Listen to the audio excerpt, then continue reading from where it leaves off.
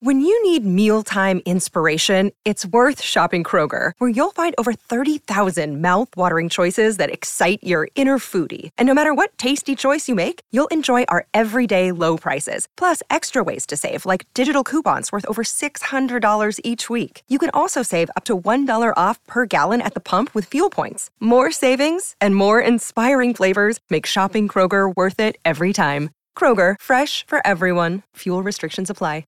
Another day is here, and you're ready for it. What to wear? Check. Breakfast, lunch, and dinner? Check. Planning for what's next and how to save for it? That's where Bank of America can help. For your financial to-dos, Bank of America has experts ready to help get you closer to your goals. Get started at one of our local financial centers or 24/7 in our mobile banking app. Find a location near you at bankofamerica.com/talktous. What would you like the power to do? Mobile banking requires downloading the app and is only available for select devices. Message and data rates may apply. Bank of America N.A., member FDIC.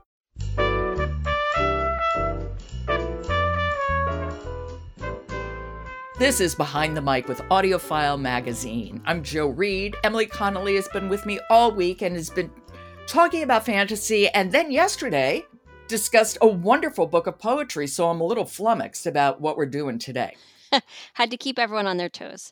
And really, they were a bit of apocalyptic poems, right? So it made sense. But today, we're talking about The Sandman, Act 3, which is written by Neil Gaiman, adapted to audio by Dirk Maggs, and it's read by Neil Gaiman and a truly outstanding, huge, full cast of narrators and actors and voice actors. It is led by James McAvoy, who I have an enormous crush on, let me say.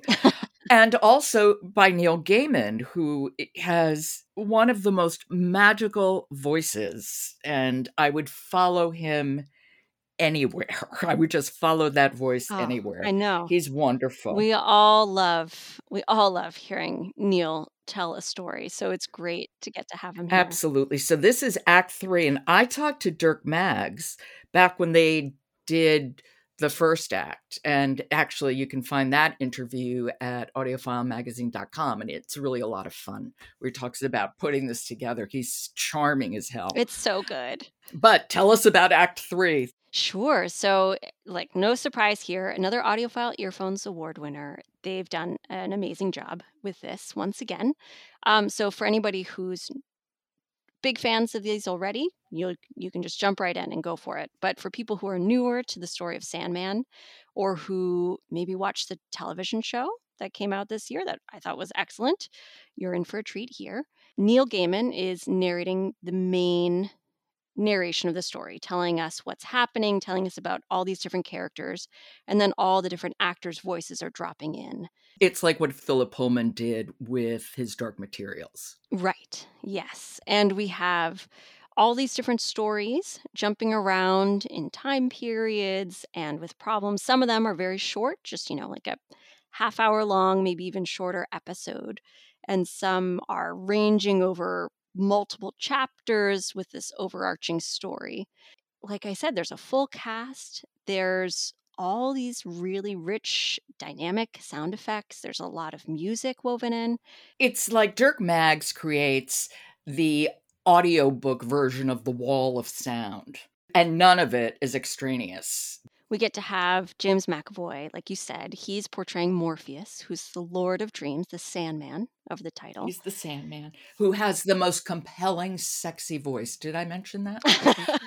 I mean, honestly, he just makes the text sing. He does. He does an amazing job. His sister, Delirium, is realizing that their brother, Destruction, has been missing for so long, and she misses him. And when she can remember it, she gets really upset about it. And so she's trying to get her siblings to help her find him, and Dream finally agrees. And actually, we can listen to a little bit from the beginning. Okay. The Sandman, Act 2. It's by Neil Gaiman and adapted by Dirk Maggs. Here we go. Right. Get dressed. You're getting married. Here. Your best tunic. Thank you.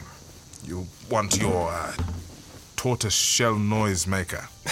It's a lyre, Aristeus, and I will make beautiful music with it to sing to my bride. You ready? Yes. Orpheus and Aristeus leave the cottage. It's a beautiful sunny day in ancient Greece. Flowers are in blossom, and small, brightly coloured birds sing in the trees. It's been ages since I went to a wedding. Roast ox, eh? No. No living thing is to die at my wedding, Aristeus. I do not hold with sacrifice. It is good to sacrifice before you wed. But you will have wine. Of course, my friend. And dancing. Oh, that's good. It wouldn't be a proper wedding without wine and dancing. There ought to be a sacrifice. No! They reach the path which leads up the hill towards the temple. She's a very beautiful woman. Yes, You're very lucky. I know. You just want to say bravo. Bravo. I know. It's like, You sure. know, I mean, Yeah. Neil is that slight reserve that he has is so excellent. Yeah, he's so good. And I should say, too, that I was surprised at one part towards the end of the audiobook. He says, "Hi, this is Neil Gaiman."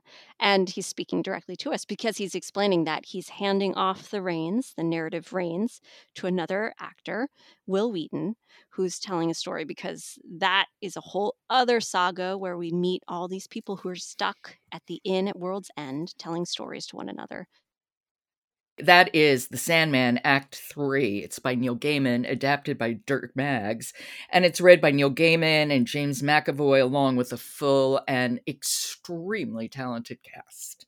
And thank you. I'll talk to you next month. Thank you, Joe. Support for Behind the Mic comes from Simon & Schuster Audio. Stephanie Plum breaks the rules, flirts with disaster, and shows who's boss in Going Rogue.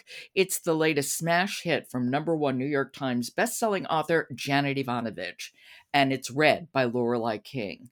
Find it wherever audiobooks are sold. Behind the Mic is produced by Jessica Lockhart, Robin Whitten, Michelle Cobb, Emily Connolly, Kendra Winchester, and Alan Minskoff are contributors. Jennifer Dell is our editor, and the music is William Ross Chernoff's Nomads 4-Way. And I'm your host, Joe Reed. Good listening.